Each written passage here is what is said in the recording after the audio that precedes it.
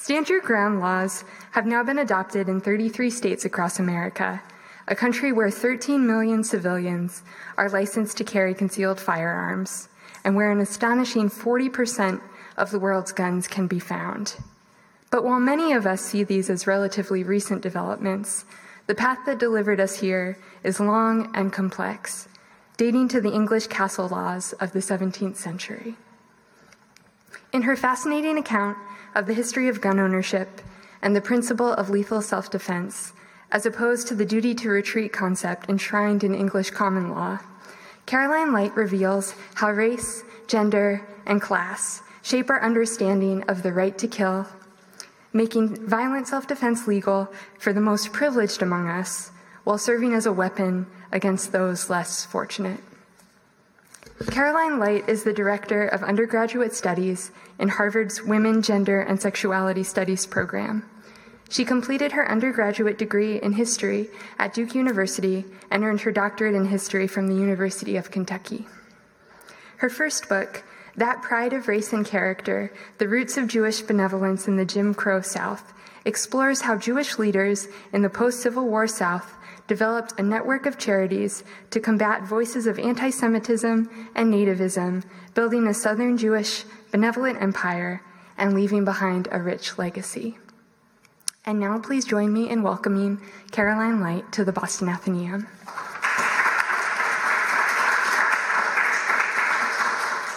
Thank you. Thanks so much, Danny. I want to thank Elsa and Victoria for inviting me, and I want to thank all of you for being here with me tonight. As Danny mentioned, I'm a historian. For past 20 years, I've been studying U.S. history and specifically looking at the perspective of inequality and exclusion. So I'm not studying happy histories.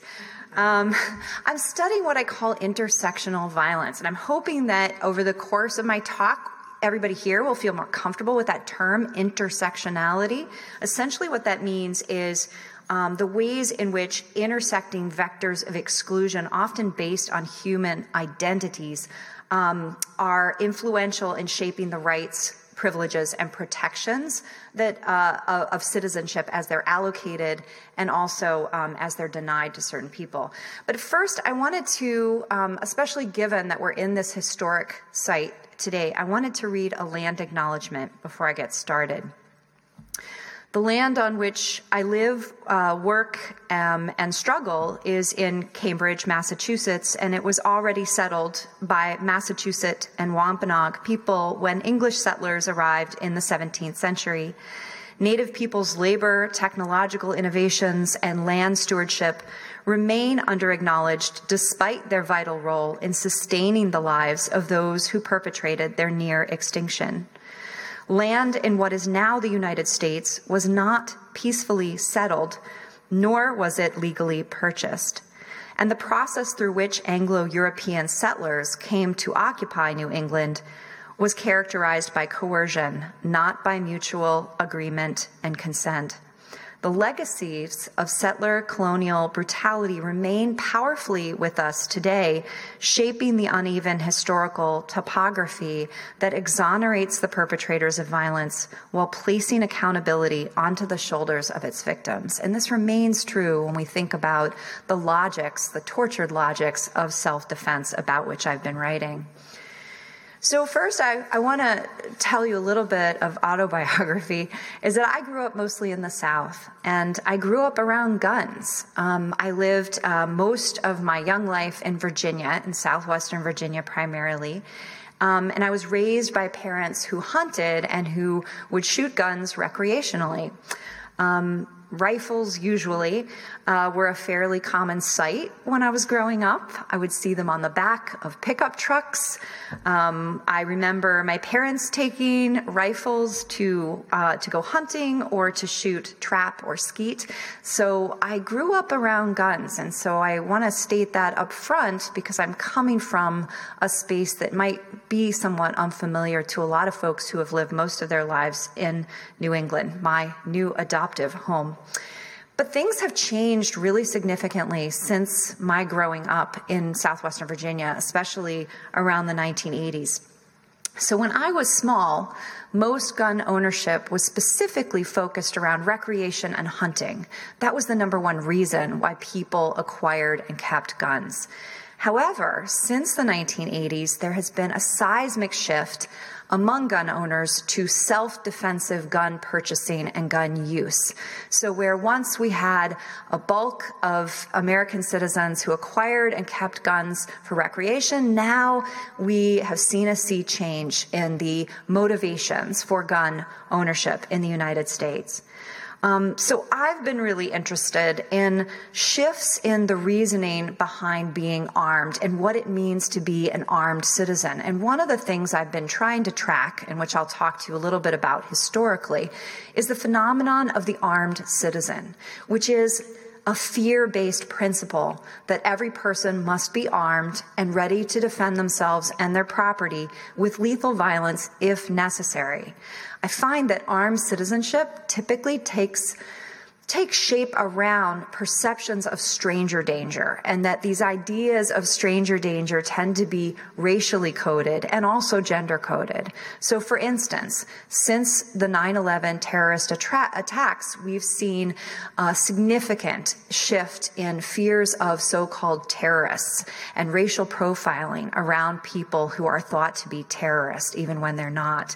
We also see a parallel and sometimes conflated fear of so-called illegal immigration, a fear specifically around our southern border of people who are going to come across the border illegally, take away resources from legitimate Americans, and also affect violence and crime in our cherished safe spaces.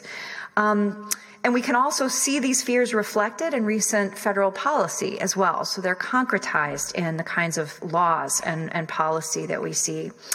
Also, in spite of falling rates of violent crime since roughly the 1990s, we see continued fear of criminals and criminal thugs. And a lot of this language, again, as I mentioned, is irrational, and it's also coded in terms of assumptions about race and gender when we think about different figures of stranger danger that are lurking just beyond and against whom we feel this need to be armed citizens. So this contributes to this idea that every law-abiding citizen necessarily needs to be armed. In the words of the NRA's Wayne LaPierre, and this is a famous phrase, the only thing that stops a bad guy with a gun is a good guy with a gun. We see this kind of rhetoric echo in the wake of the school shootings that have happened all too frequently in the United States. The solution to the school shooting being put more armed good guys in the schools, right? In spite of statistical evidence showing that armed people in the schools do not manage, in fact, to stave off attacks. So this is the idea, essentially, that the world is populated by bad guys, and if we're not armed, then we're really not good citizens. We're not prepared. In other words, the good citizen is the armed citizen. So Danny mentioned some statistics, specifically that we now have more guns than people in the United States. We also are mass producers of guns that then get exported outside of the nation. Many people are shocked to hear that Massachusetts is one of the top producers of firearms out in Western Massachusetts. We have roughly 40% of the world's guns in circulation here in the United States, even though we only represent 5% of the population. Also, the firearms that I'm talking about are concentrated into relatively few hands. So it's roughly a third or less of the population that is gun owning. But increasingly, people are beginning to assemble their own personal arsenals. So we're starting to see super owners who own multiple weapons, sometimes as many as 13 weapons in their own home. Also, there's a shifting social geography, whereas before people might keep weapons in their home, we're starting to witness more and more a civilian carry outside the boundaries of the home. So as of 2014, all 50 states allow for some pathway to civilian concealed carry. The rules vary between different states. For instance, here in Massachusetts, it's very difficult to obtain a license to carry concealed weapons. You have to demonstrate that you understand how to use firearms. You have to pass some licensing and some firearm safety courses. In other words, it's very difficult in Massachusetts, whereas there in other states, there are actually 12 states now that have something called constitutional or permitless carry, which means that you don't need a permit, nor do you need any training at all to carry a weapon with you into public space. So another manifestation, and for our purposes today, of our nation's unique gun culture and our culture of self-defensive violence involves the passage of stand your ground laws in over half of our states, starting in Florida in 2005. So these are the stand your ground laws. On the face of it, and I'll show you in a little bit what the actual text of the Florida law looks like. On the face of it, these laws provide legal justification and criminal immunity when a person meets force with force when they feel threatened. So it's a law that protects your right to defend yourself wherever you may be when you reasonably perceive a threat. So in spite, though, of the gender and race neutral language with which these laws are framed, stand your ground laws are interpreted and adjudicated through the lens of our society's racial and gender and class biases. So last year I published the book, Stand Your Ground, A History of America's Love Affair with Lethal Self-Defense, and I wanted to address the selective way that our nation's seemingly universal commitment to self-defense has been distributed.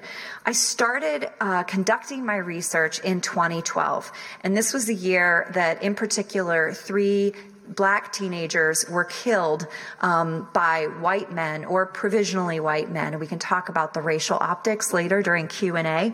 But Trayvon Martin, Renisha McBride, and Jordan Davis were all killed in 2012. All of them died at the hands of, like I said, white men with guns. And each one of their killers claimed to have killed in self-defense. Each one of the people who shot and killed these teenagers claimed that they were in fear for their lives when they shot. So as you probably know, Renisha McBride's killer and Jordan Davis's killers are in prison. However, the man who killed Trayvon Martin remains free.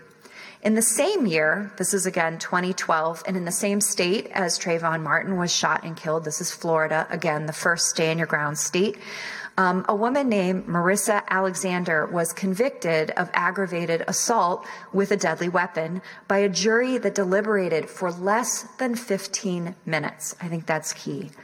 2 years earlier, Ms. Alexander had been in the process of retrieving her belongings from the home that she once shared with her estranged spouse, Rico Gray. Rico came home with 2 of his children from a prior relationship while Marissa was trying to retrieve her belongings and flew into a jealous rage, said, "If I can't have you, no one can have you." He refused to let her leave. She shot a warning shot into the wall to get him away from her. He called the police and she was arrested. So she was charged with assault with a deadly weapon. She received the mandatory minimum sentence of 20 years in prison. Then that was extended to 60 because she refused to plead down.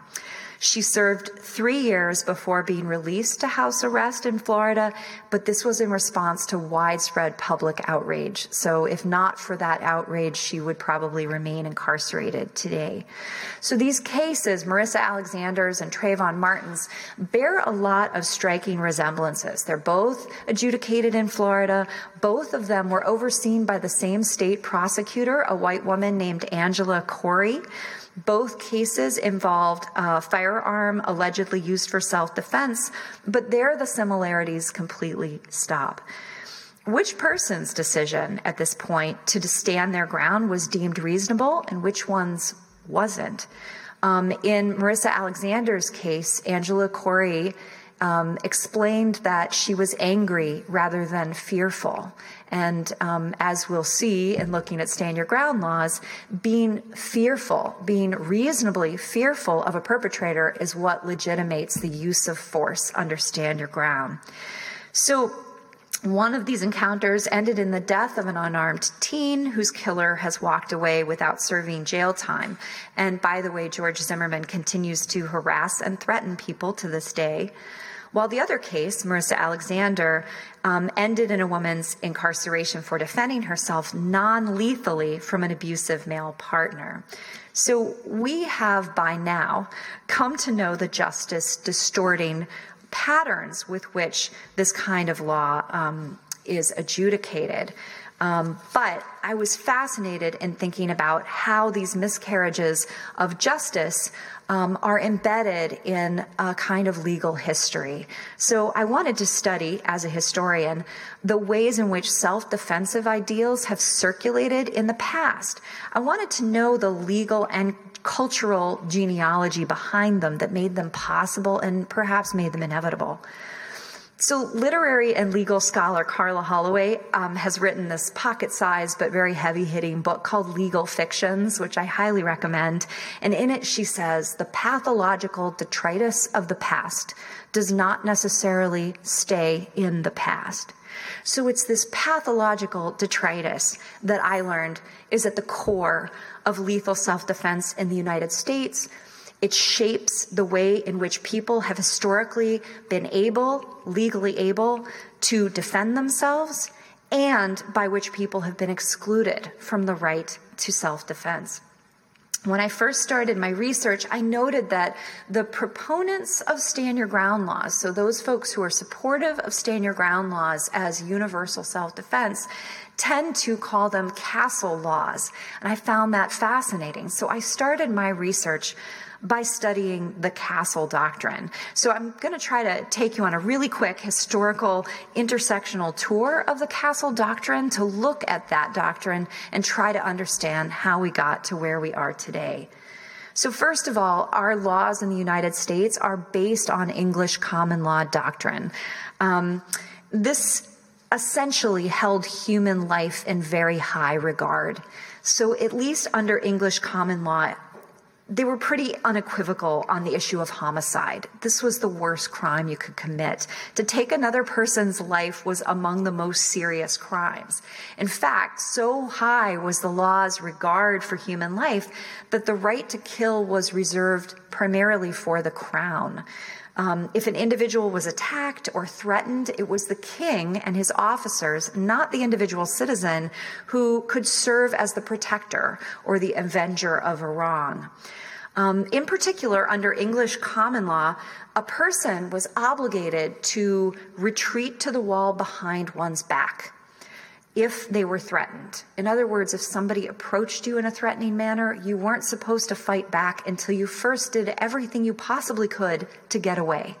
That was and is known as the duty to retreat. Starting in 1604, however, there was an exception to the duty to retreat, and that was known as the Castle Doctrine. A court in 1604 in England found that a person should not be obligated to retreat in the face of danger in his own house. And the 17th century case provided the origins of our expression, a man's house is his castle, which I'm sure folks are familiar with.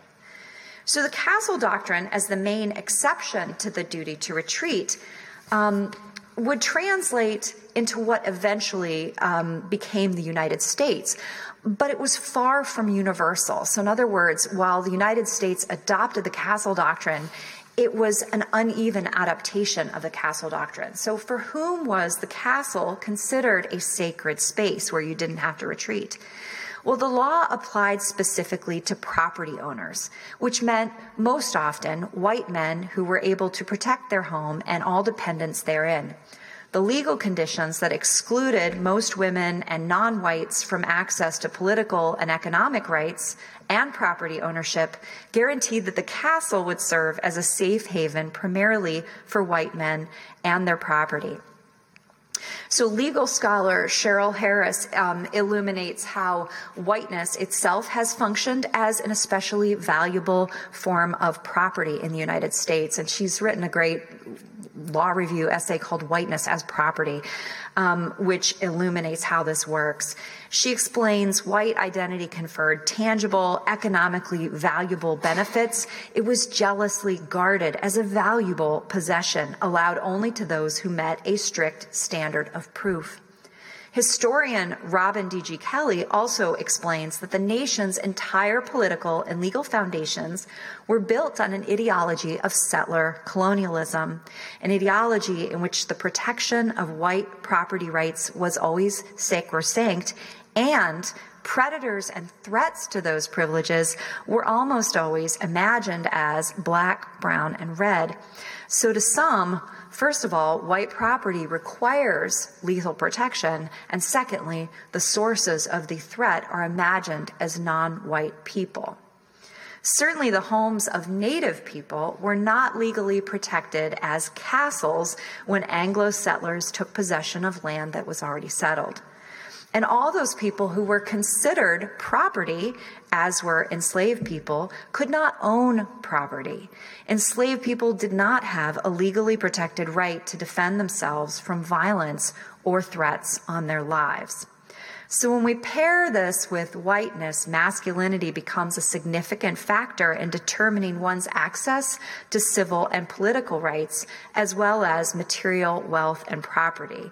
We can think about, for instance, the way in which the concept of citizenship was founded on an understanding of who has access to the rights, the privileges, the protections, and the responsibilities of full citizenship and what would become the United States. So I would say that this distribution of rights and privileges shapes our contemporary appeals to the castle and haunts today's so-called colorblind society.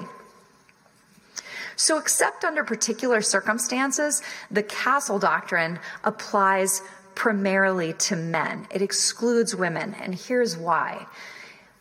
Just one reason why, multiple reasons why, but the English common law doctrine of coverture was essentially the doctrine by which women, once they were married, were then covered under their husband's legal entity. So the doctrine of coverture, another import from European laws, subsumes a married woman's rights under those of her husband. Before she married, she might have limited legal rights, limited access to property, but once she got married, she lost all of those rights to her husband. Any property she owned would belong to her husband. This is a quote from Sir William Blackstone, who was an English commentator on English common law, showing that a woman's legal existence is suspended during marriage. And then it talks about how she's consolidated into that of her husband, under whose wing, protection, and cover she performs everything. That invocation of protection here is key. As a legal doctrine, coverture has these really deep social implications, presuming that a woman is going to be safe and secure under the protection of her husband. However, ideals of manly protection veil the reality of marital violence and women's legal inability to flee an abusive marriage. For instance, under coverture, women possessed absolutely no authority over their own or their children's lives. Divorce was very rare. When a woman did secure a divorce, usually in a case where a husband was extremely abusive or recalcitrant, it was very difficult to secure custody of the children. It was very difficult to continue their financial security. Also, the laws allowed for physical violence to discipline wives. I don't know if folks have heard of the law of chastisement, but essentially that meant that a husband could physically punish his wife under the law. So on the other hand, physical violence against one's husband was strictly forbidden, even in self-defense. If a woman raised her hand to her husband, it was considered treason. It was comparable to a subject attacking his king. A woman who killed her husband, even if it was in self-defense or in defense of her own children, could be put to death. As you can see here, the sentence was to be drawn and burnt alive. Although Blackstone acknowledged that time and the evolution of English civilization would soften these rough edges of chastisement, the law designated a man as master over his wife, just as a king would be sovereign to his subject. So in the United States, as this law of chastisement translates over into the New World, physical chastisement would erode in respectability over the course of the 19th century, but courts would continue to turn a blind eye to violence that would take place in the so-called private space of the castle. By the 20th century, legalized chastisement was pretty much a thing of the past. However, invocations of privacy would create a space in which the sanctity of a man's castle would transcend the right to safety of women and children. The only exception to the masculine monopoly on violence existed when a white woman fought back against the threat of sexual violence from a stranger who was not her husband. In English law, homicide could be justified, quote, when committed in defense of chastity, either of oneself or relations, and a woman killing one who attempts to ravish her may be justified, and so too the husband or father may justify killing a man who attempts a rape upon his wife or daughter, end quote. The necessary defense of a woman's sexual virtue evinced the extreme nature of the circumstances under which this particular kind of homicide could be justified. Just as a woman could defend herself with lethal violence if she was threatened by a rapist, so might a man whose wife or daughter was thus threatened use violence in defense of his castle and the inhabitants therein. A woman's right to defend herself did not extend to marital rape, as the concept did not exist under English common law. In the 17th century, English jurist Lord Matthew Hale wrote that when a woman married, she gave herself to her husband, thereby consenting to sex until the marriage ended. Hale writes, the husband cannot be guilty of a rape committed by himself upon his lawful wife, for by their mutual matrimonial consent, a contract with wife hath given herself in kind to her husband, which she cannot retract. So there's a long residue to these kinds of laws. Under coverture, a woman was essentially the property of her husband. She could not, and there was no concept of marital rape. Interesting to note that marital rape was not outlawed in this nation until the 1990s on a state-by-state basis. Prior to that moment, the idea of marital rape really wasn't understood. It wasn't really publicly acknowledged that such a thing could happen. So part of my point here is that a lot of these legal doctrines have a very long tail. So a husband had a right to sue anybody whose actions, whether it was an infliction of injury, sexual violence, murder, whatever, harmed his wife's ability to perform her household duties or to contribute honorably to his lineage. Instead of a crime against a person, rape was considered a violation of a man's property. Since a sexually violated woman was considered damaged goods, a rapist was liable to the victim's father if she was unmarried, and to the victim's husband if she was married. Under this logic, a woman could use lethal force, lethal self-defense, only if she was faced by a stranger trying to rape her, and only if she was white. The protections of the Castle Doctrine and self-defense of chastity excluded African Americans unless they were free property owners living in non-slave states. And the doctrine of coverture existed harmoniously, and I would even say codependently, with legalized slavery and racial capitalism. Like coverture, slavery rested on the notion of white masculine supremacy in the form of unconditional control over other human beings, and slaves lived at the mercy of their master's power. The law allowed masters liberal discretion when it came to disciplining their slaves, and although some laws prohibited the outright killing of slaves, murderous or abusive masters received scant discipline. The main thing that prevented a slave owner from such extreme measures as murdering his own slave was his monetary interest in the slave as a valuable commodity and producer of labor. So together, this codependency of slavery and coverture and settler colonialism are going to weigh most heavily on non-white women. Particularly, enslaved women had no power to defend themselves under the right of self-defense of chastity because, as property, enslaved women had no claims to property. And unlike white women who were expected to propagate a racially pure lineage in the United States, enslaved women's chastity was considered without value. In fact, enslaved women's sexual exploitation at the hands of white owners helped serve economic foundations of slavery even long after the slave trade was outlawed.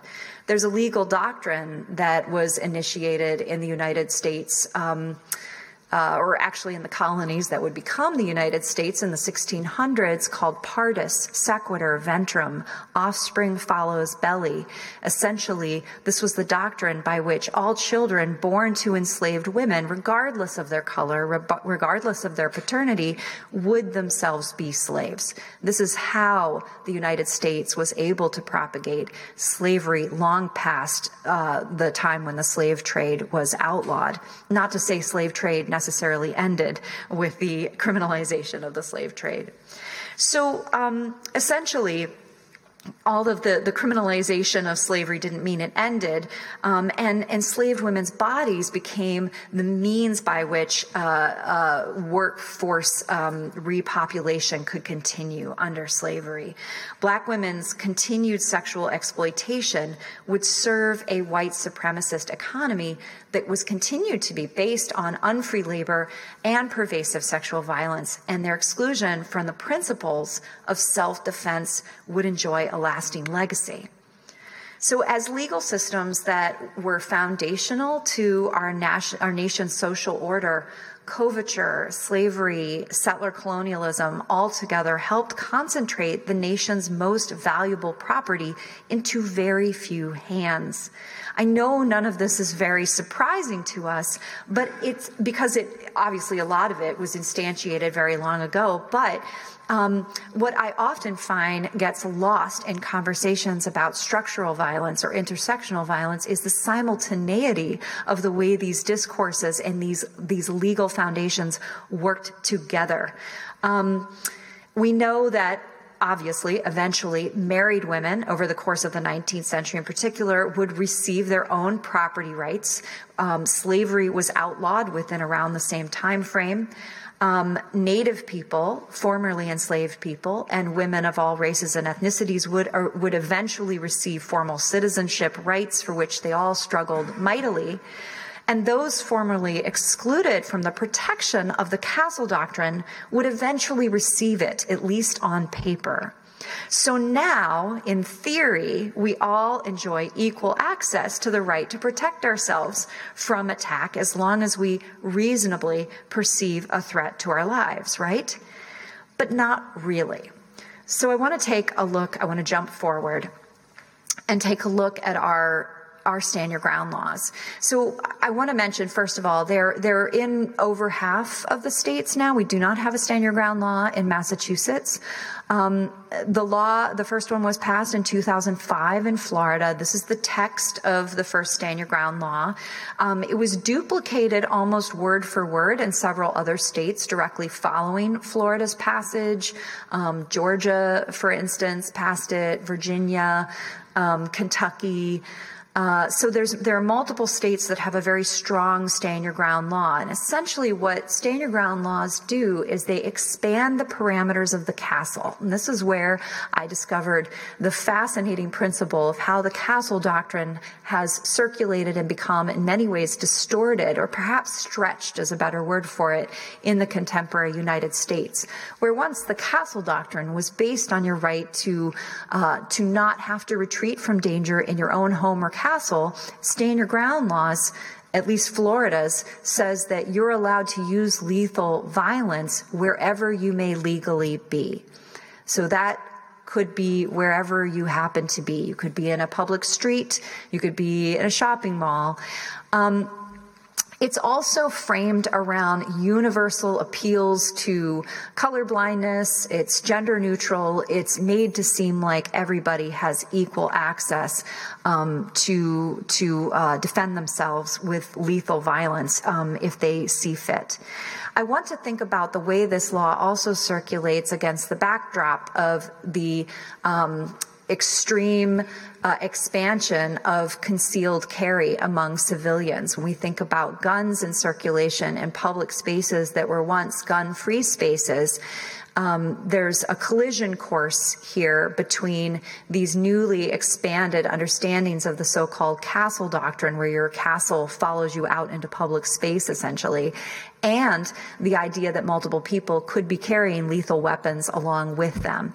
Often one of the outcomes of the law is that encounters like road rage encounters can turn more lethal because more people are armed and also aware of the castle doctrine's exceptions against the duty to retreat wherever a person may legally be.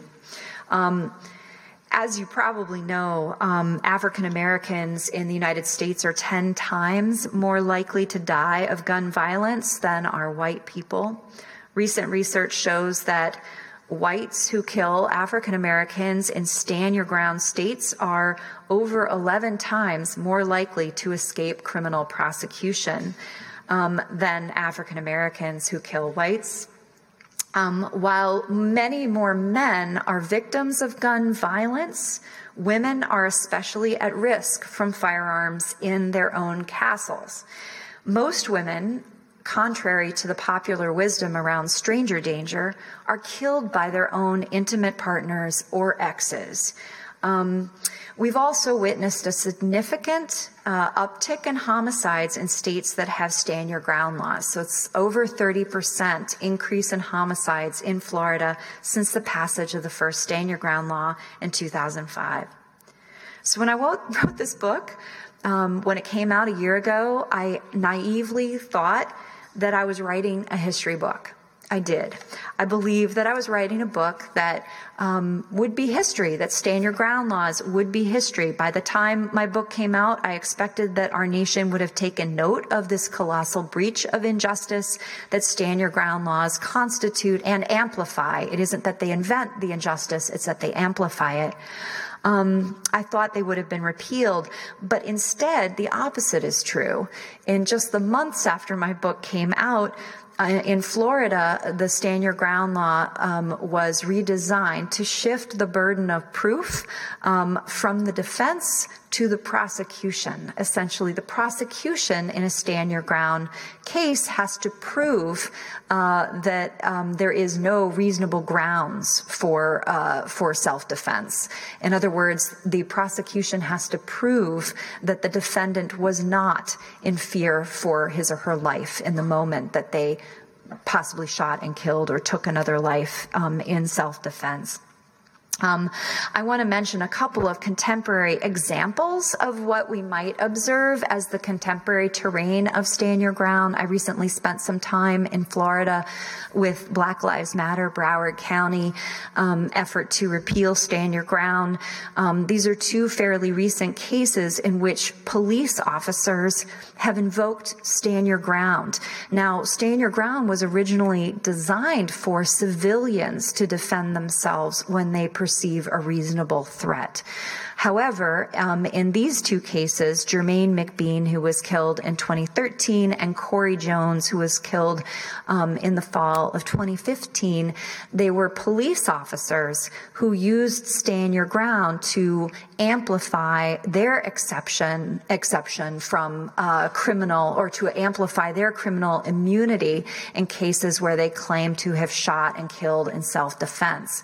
In the case of Corey Jones, just last week, a judge in Florida denied a pretrial hearing for stand your ground for Raja Newman, who was the plainclothes police officer who shot and killed Corey Jones.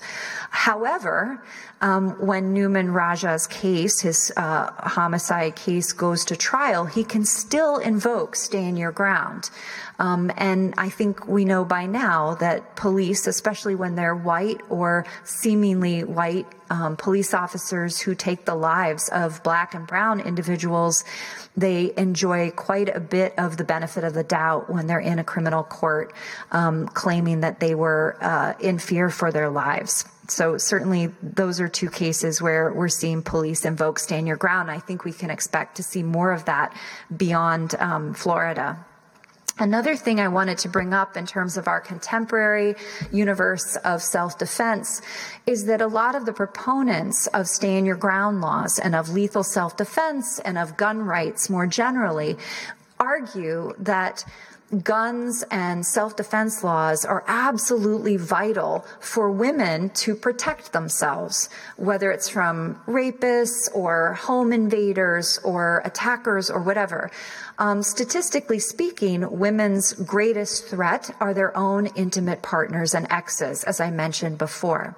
So fairly recently, and these cases happened within a few weeks of each other in April of 2016, two women in the state of Kentucky, as I mentioned before, a strong stand your ground state, shot and killed their partners. In each of these cases, the women had court orders to protect them from violent spouses or boyfriends. In both cases, they had weapons with them to protect them from angry and violent spouses. They had witnesses who testified to past abuse. And in both of these cases, and I believe both of these women don't have a lot of money, so there's a class component to this as well. If you have money to hire a powerful defense attorney, you have a better chance of finding some immunity in the law. But both Pamela Smith and Melissa Roberts lacked the means to employ defense attorneys who could help them, and both were sent to prison. I believe they are still trying to appeal, but again, they provide just a couple of examples among many of the ways in which women invoking self-defense still are tethered to old, historically entrenched gendered assumptions around whose castle it actually is in each of these cases. And another case I want to bring up, one that I do talk about in my book, is I've heard many folks argue that strong self-defense laws, that guns are going to be necessary for members of minoritized communities, for gender nonconforming folk, for LGBTQ folk, especially LGBT or Q people of color. And yet time and time again, we are shown how criminal justice does not protect the right of minoritized identities to defend themselves when they are attacked. Kai Peterson, very young African-American trans man in the state of Georgia, again, Georgia being a very strong stand-your-ground state, shot and killed his rapist. He was convicted of involuntary manslaughter. He remains in a women's prison in Georgia today, in spite of having had a positive rape kit, in spite of having had witnesses state that they saw him being dragged away by his rapist. So in spite of what proponents say about guns, the good guy with the gun is the thing that will stop the bad guy with the gun, Kai Peterson might be an example of the good guy with a gun who purchased his gun specifically because he had been targeted before. And yet he is incarcerated for having stood his ground in a state where theoretically standing your ground against a reasonable threat should be legal.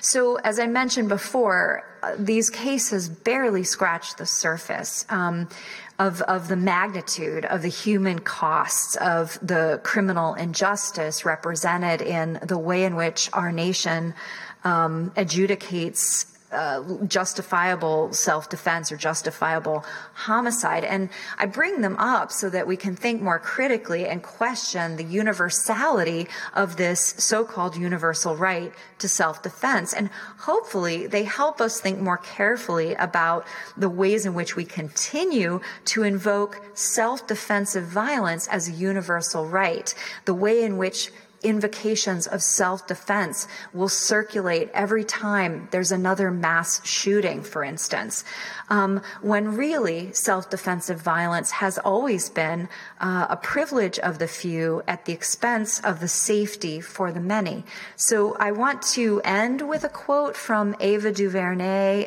If you don't know Ava DuVernay's work, she, among many other things, produced an excellent documentary called The 13th. It's on Netflix. You can watch it. In fact, if you haven't seen it, please watch it.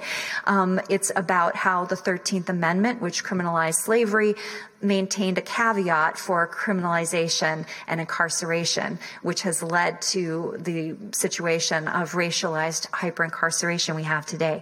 Anyway, Ava DuVernay was here in town just a week ago giving a speech at Harvard's graduation, and I want to leave you with her words of wisdom. History is our guide and our leash. We can decide which. Will we be informed by the past and shift and recalibrate and mature and blossom? Or will we simply repeat and retreat to what has already occurred? We must declare which. Thank you very much.